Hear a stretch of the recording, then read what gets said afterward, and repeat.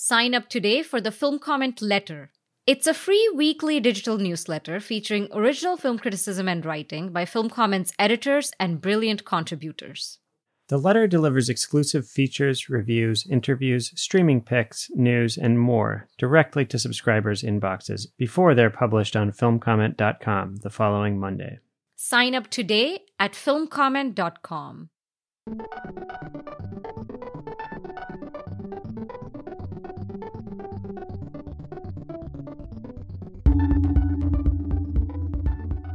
Welcome to the Film Comment podcast. I'm Devika Girish, the co-editor of Film Comment.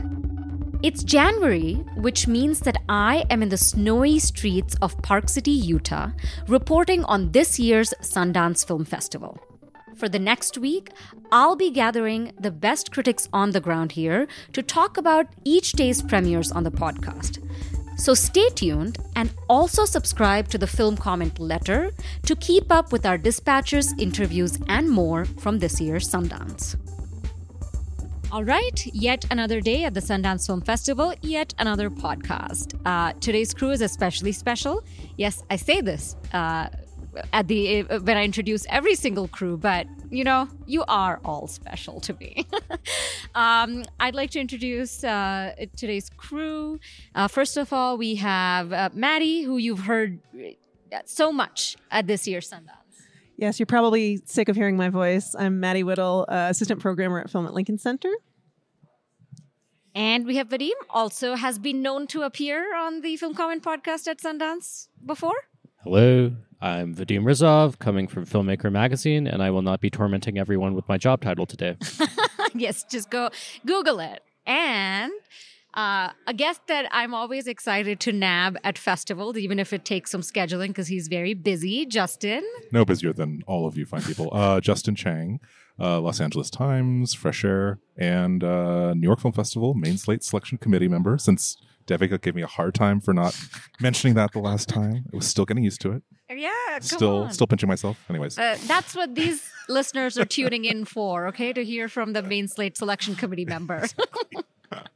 Anyway, so we have a bunch of kind of interesting movies to talk about today. And the one I want to start with is one we all saw, I think, yesterday.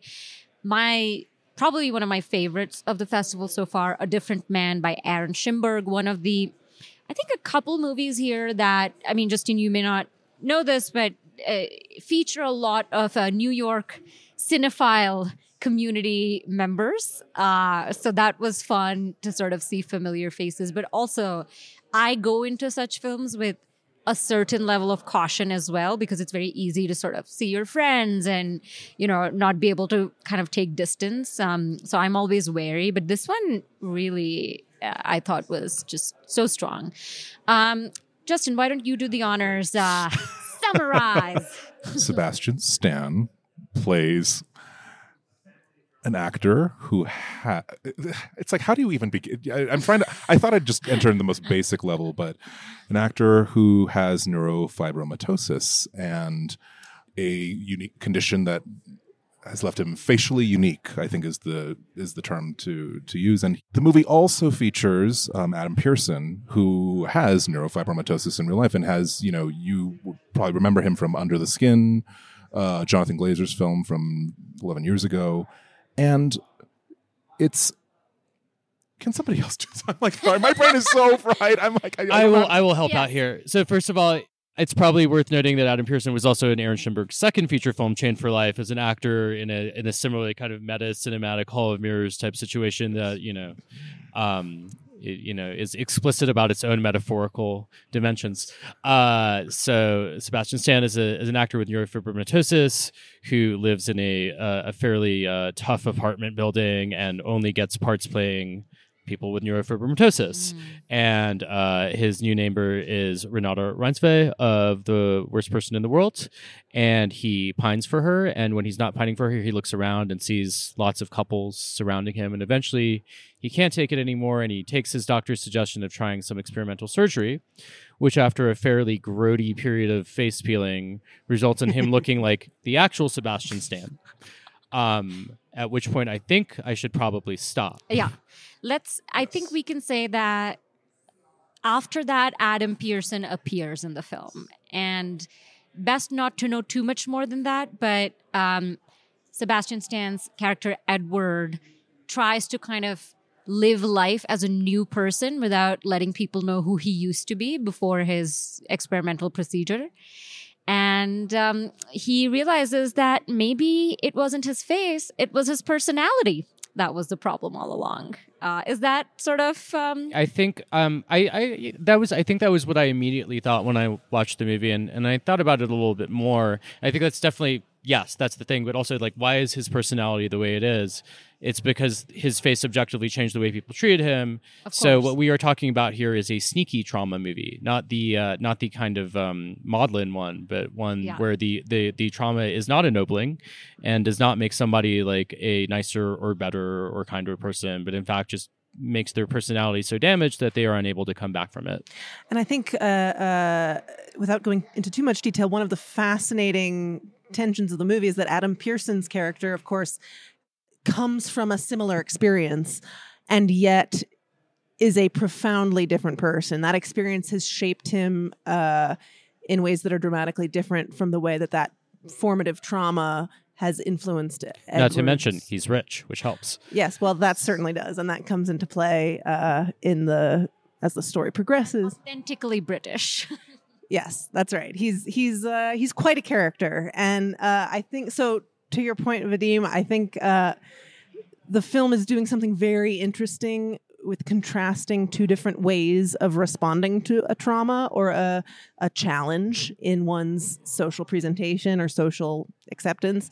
And the sort of contrast that is built between these two characters allows us to understand why exactly Edward's personality is the way it is, or if not why, then sort of how it works and how it does or does not determine his social fate.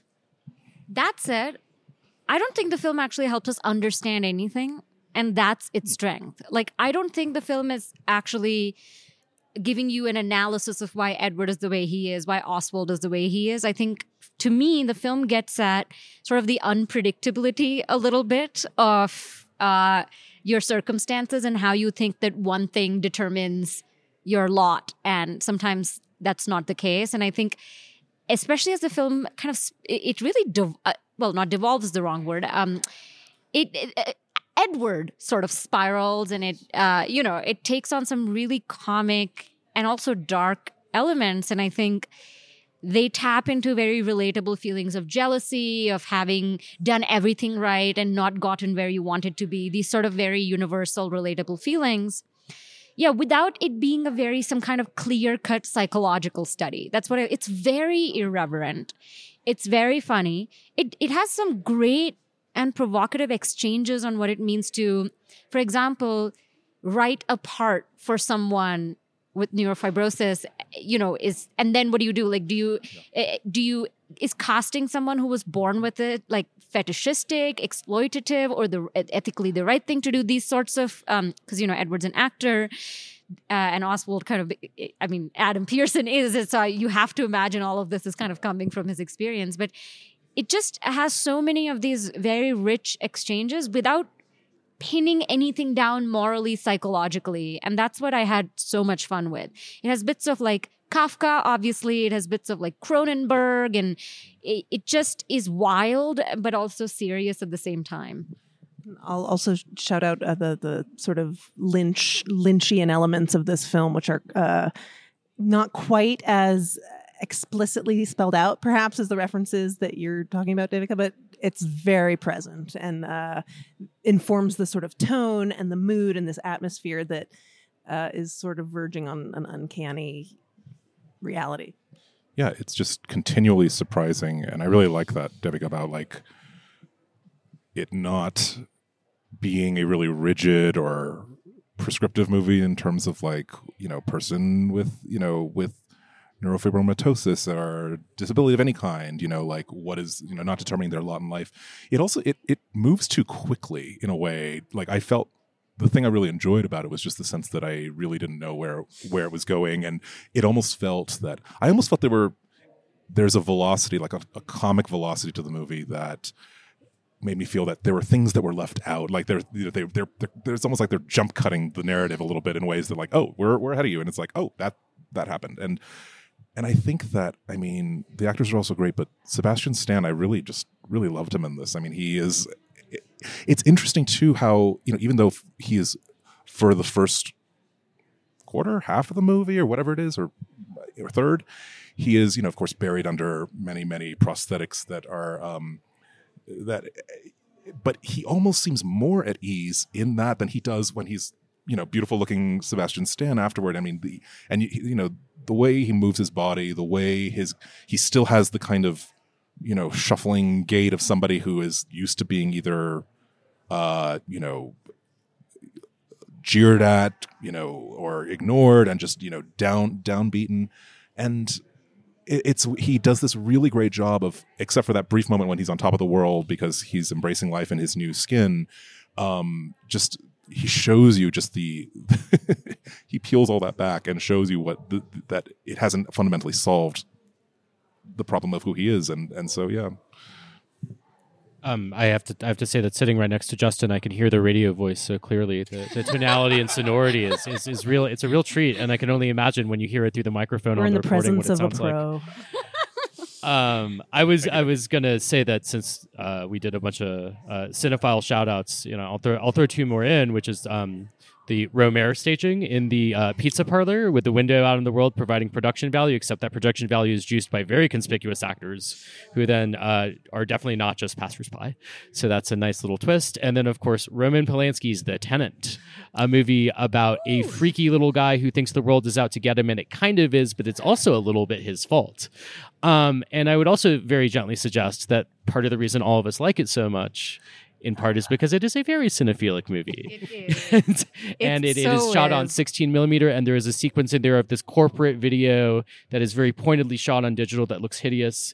And all of these things will, of course, appeal to all of us immensely. And if it sounds good to you, it'll appeal to you as well. It has. Can I suggest that maybe there are hints of Elaine May as well? That's what kept coming to me. I'm not sure why. I think a kind of silliness, and this kind of like urban characters kind of being unlikable, but also silly and charming. Yes, I had not made this connection at all, but there's very much there are hints of Walter Matthau in A New Leaf, I think, in Sebastian Stan's character.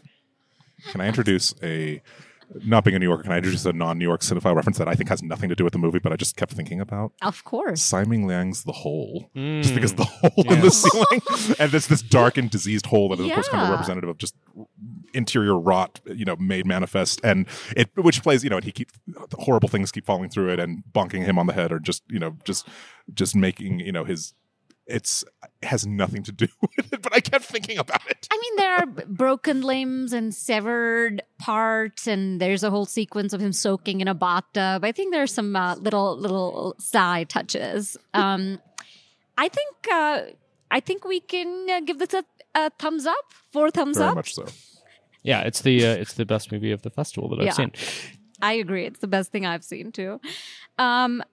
I would love Maddie and Justin to talk about a movie called Suho that's also at the festival. I wasn't able to catch it, but I am keeping an eye out for it because it's by the directors of the film Identifying Features from a few years ago, which was quite interesting. I think this seems sort of similar, combining some elements of nonfiction, fiction, exploring sort of cartel violence in Mexico. But I'll give it over to Maddie. Yes, as you mentioned, this is the next film by the directors of Identifying Features, Astrid Rondero and Fernanda Valadez. This film, in some ways, if you read the synopsis, you think you are about to embark on a journey alongside a character who somewhat resembles Vito Corleone in the Godfather saga, where he's the child of essentially a gangster, a cartel gunman in rural Mexico, who is murdered, and then the son Suho becomes a target. He has a target on his back because the people who killed his father suspect that he will grow up and be a threat to them out of vindictiveness. And so the film follows Suho over the course of his adolescence and young adulthood as he sort of is protected by these women family members, his late mother's sister and her friend, whose sons sort of become cousins to him in a way, almost brothers. And the film is in a way, it's a very understated film. I think a lot is left unsaid as we see him move through the world and move through the sort of expectations that are placed upon him, both in the familial context, but also, he's not allowed to go into town because his aunt fears for his safety if he's exposed to these essentially gangsters who have it in for him. And so he doesn't get the schooling that he perhaps wants as a curious and inquisitive kid. And he's a very quiet kid, and he's a very observant sort of onlooker to the things going on around him. And, it's not, I don't know that it much more needs to be said plot-wise. You said that beautifully. I mean, it's really just the vibe of the film is really, because I think it is presented, you think, okay, how many cartel dramas have we seen? And, his father, is a sicario. And so before he is kind of, taken out of his son's life. There's violence in the film, but it is very underplayed in a way that I think feels very conscious and scrupulous. And there's just there's sort of this, I don't know, the way he's framed, kind of, not, the movie is very, I think my visual memory of the film is that there are these very stately compositions that follow him, a lot of back of the head cam, lots of, kind of this poetic realism kind of register that the movie's shot in. It gives you just the sense that almost the camera is sort of looking after him in a way that the women, especially the guardians in his life, and the movie, and then the movie kind of, when it moves to Mexico City and he is safer there but very much on his own, and then it sort of comes under the care of this teacher, and there's echoes of sort of countless however many inspirational, pedagogical kinds of dramas.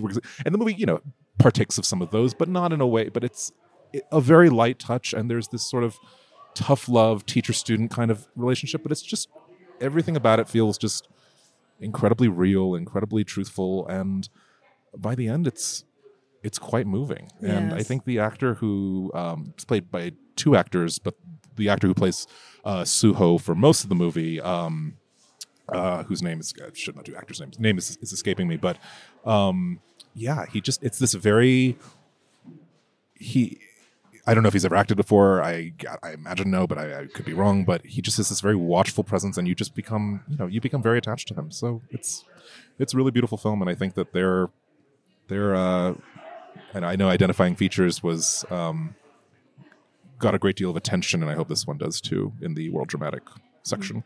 Yeah, I second everything, especially the observation about the light touch of the texture. I think that was what I found perhaps most unexpected. Yes. After going in, having read the description of the film, I expected something very heavy and very kind of masculine and just with a lot of machismo. And there is that is in the film, but somehow there's a delicacy to it that took me by surprise, and ultimately I found very moving, in part because I think it's very anchored in the character of Suho and the performances that sort of build the character between the young Suho and the adolescent young adult Suho.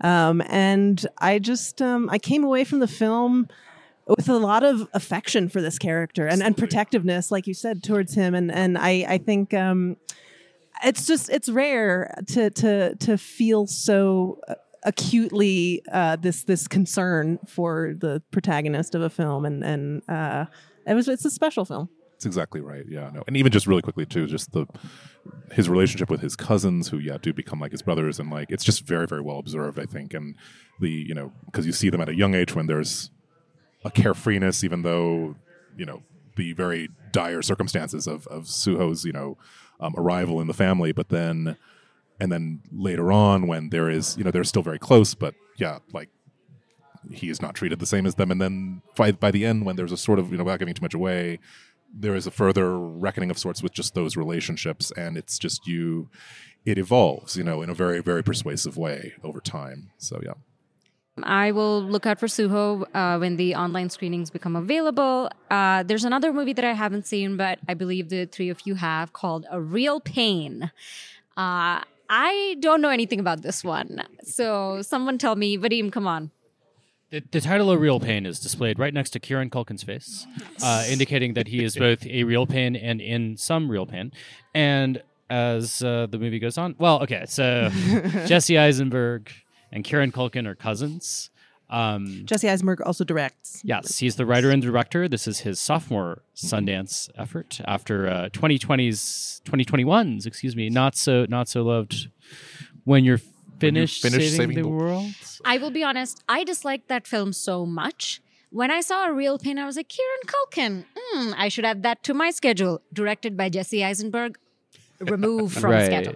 Now, I know that was a bit unfair, but he's not some scrappy up-and-coming director, so I gave him one chance. But tell me if I missed out on something special. So the part of the reason I ended up seeing it was because a friend of mine who had seen it before the festival said that I would like it, and he said it was kind of like Old Joy, but as a Holocaust road trip, which is you're laughing now. It's not, and oh man, a conversation I had earlier today. The correct point of comparison is actually Sideways, Uptight, Odd Couple, Road Trip, except the Holocaust. Anyway, Jesse and Kieran go to Poland. The movie, as the opening credits tell us, is co-financed by the Polish Film Institute. And sometimes they fight, but they reconcile. The stakes are escalated, etc. They both have a nice rapport, but unfortunately the movie has drama.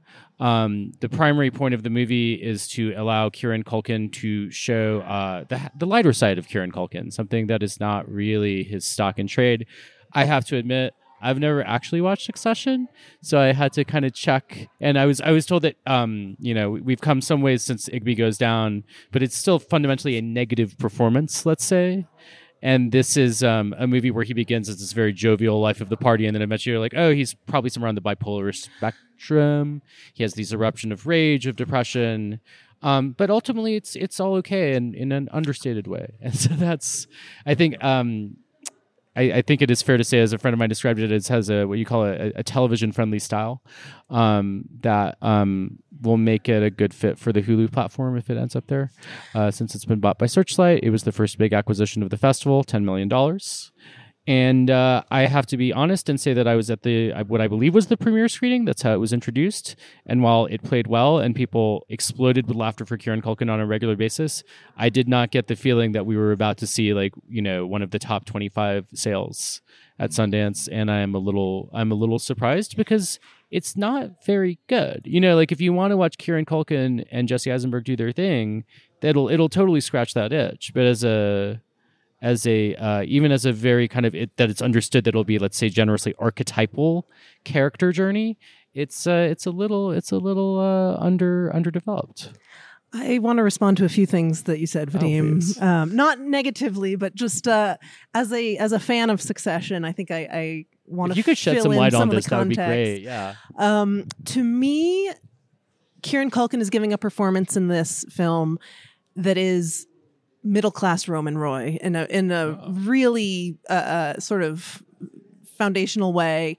It should be noted that part of the animating force of the film is the fact that these two cousins who grew up, they're very close in age, they were very close, but their paths have kind of diverged in adulthood. Jesse Eisenberg's character has his life together, he has a wife, he has a child, he has a job, and he's taking this trip to Poland sort of as a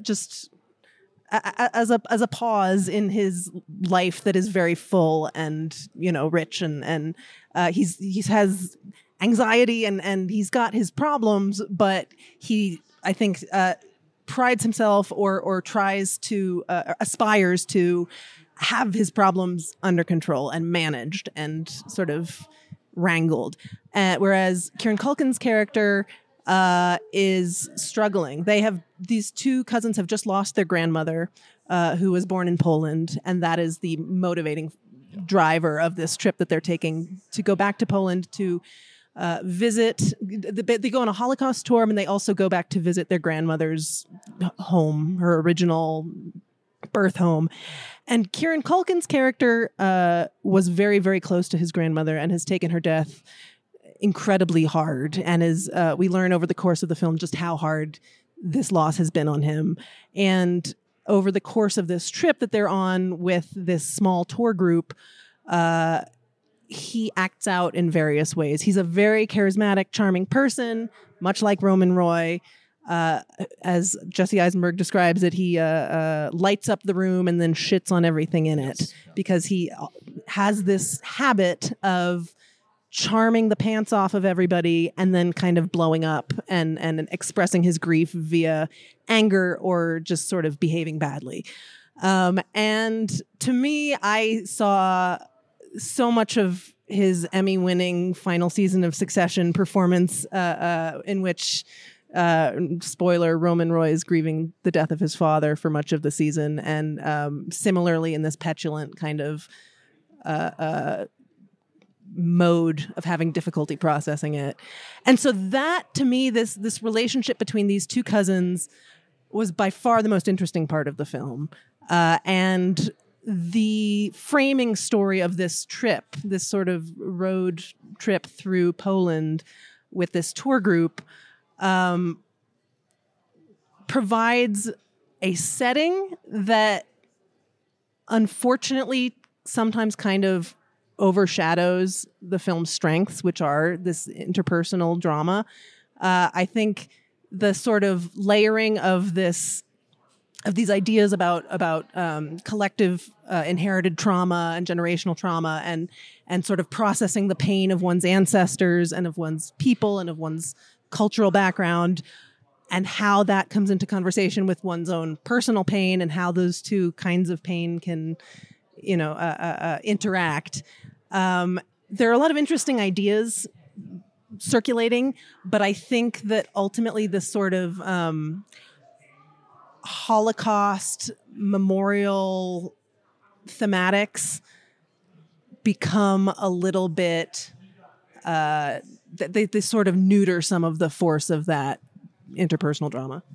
It's interesting because, it's a sort of kind of conventionally set up scenario that they're in. And it's like in this, I was curious to how they would actually handle what happens when they actually get to Majdanek concentration camp. And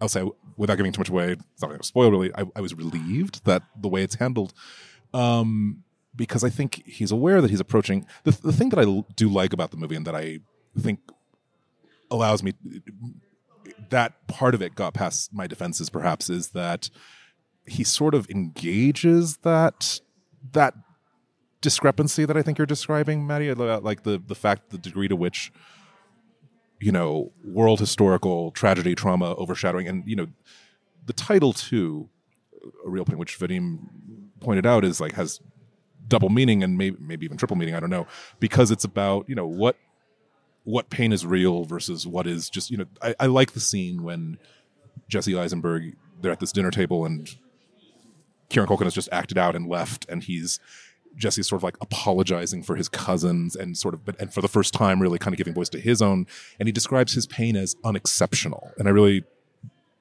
of anything in the script, that's kind of stayed with me. It's like, it's pain you can process, pain that is not even worth speaking of, versus what is real, what is actually, but can, when you're comparing across eras, like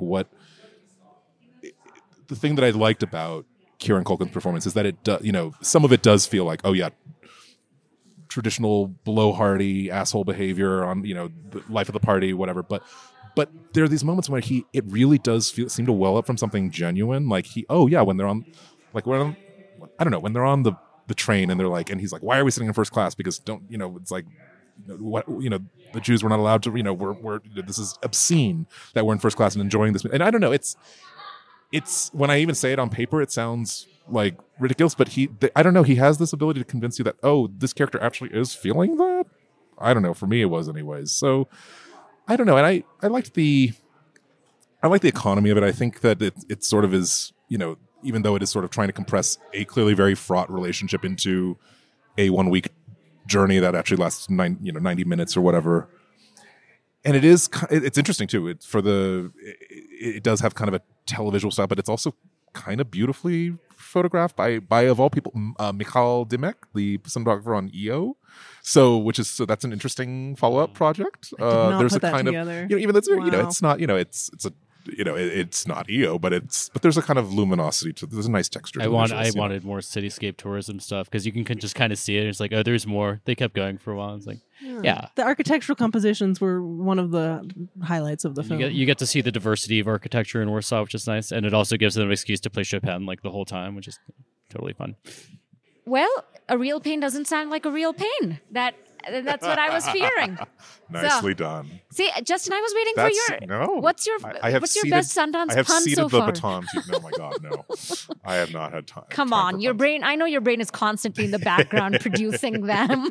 Last year, Justin just regaled me with It's puns. because Jessica was there, so she's my true. You worst guys had a enabler. good- But no. yeah. I did think about tweeting my old ass with a photo from Ohazar Balthazar or from EO. Actually, would have been better, but no. Didn't press. Justin, I think there's a movie you saw that none of us saw that you really liked, Black Box Diaries. Yes, I just came out of this like an hour ago. Black Box Diaries, a documentary directed by Shiori Ito, and a very her harrowing experience chronicling her attempt to seek justice for her own sexual assault by a prominent fellow Japanese journalist, and that happened in 2015. And the movie takes you through her experience in a way that, it's not flashy filmmaking or anything, but at the same time, it feels completely raw because she is putting herself on camera and taking you in a very, investigative procedural kind of approach into the courts, into her conversations with police, being stonewalled at every turn by a system that, you think of the degree to which sexual assault and rape is, suppressed and victims are not believed, victims are not, survivors are not, not able to achieve justice. It's like it really opens a window into how truly terrible situation is in Japan. And this, and the timing of this is right around, it spans a period from 2015 really to the present day, but a special focus on 2017. So right when Me Too is kind of exploding in America and elsewhere. And it does show some progress. And so, but it's also just a fascinating window into, like in Japan and laws, with regard to sexual assault, there's no even provision for like consent, for example. And so how do you, as a survivor trying to seek justice, how do you get past that? I mean, and there are moments of individual heroism from people, as she really kind of did light this spark to allow people to come forward and stand with her and advocate for her. And the really haunting thing about it is that you realize, but because she's writing this book about her experiences along, even as she's reporting, even as she is,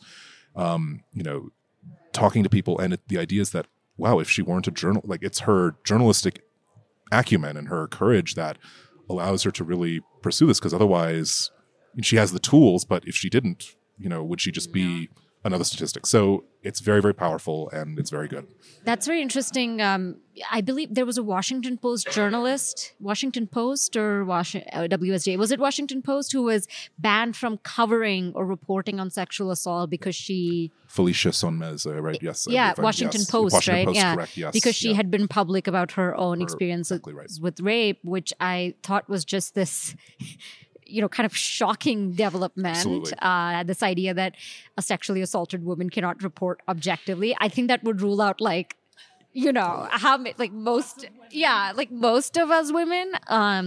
So this is really, the way you describe it, like her journalistic acumen is actually what is helping her absolutely bring forward this experience is really interesting. Maddie, I know you have to jump off soon too, and there's a movie that you saw that you've been recommending to me for a little while now called A Good One. You want to talk a little bit about that? Yes, the film is Good One, directed by India Donaldson. Thank you, Vadim. I was just about to look it up. Roger Donaldson representation, yes. Yes. it is a film that I was kind of blown away by unexpectedly. I went into the film a little bit wary, because based on the description and sort of the first movement of the film, I was concerned that it might end up feeling like just sort of a Old Joy redux. You mentioned Old Joy in relation to A Real Pain. Well, this is a film about two old college friends, these middle-aged men who go on a camping trip. And the wrinkle that differentiates this movie from The Jump from Old Joy, which of course is a Kelly Reichardt's terrific film, is that one of the two men brings along his teenage daughter. And so it's this camping trip between these two college friends and the teenage daughter of one of them. And ultimately, the film sort of takes that premise of Old Joy, of these two friends sort of reconnecting and coming together from their disparate lives to try and reconnect, and adds this sort of axis of the father-daughter relationship. And the father is played by James LaGrosse, who's a terrific actor. Love to see him in anything. And so the bulk of the film is it's sort of a chamber piece between these three characters. And it's not a plotty film. There is an incident that happens in the final act of the film that casts everything that's happened before it into a different kind of relief.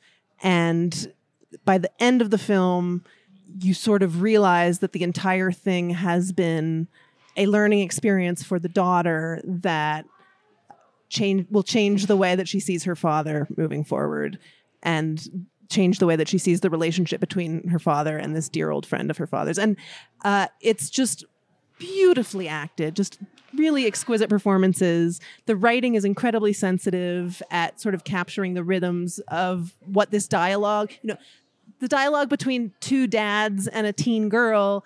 You can kind of imagine that might be a tricky and sort of dicey proposition. And it's just so beautifully executed in the way that this story is developed.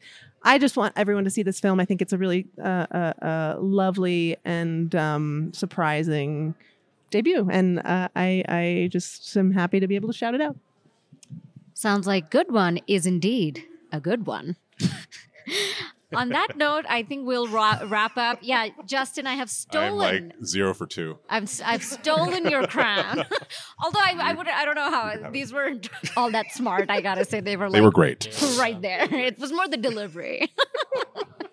But on that note, I think we'll wrap up this one. Thank you to all three of you for joining the podcast. We're all almost at the end of our Sundance in-person stint, and I appreciate that I was able to steal you all and enjoy your last few hours, days in Park City.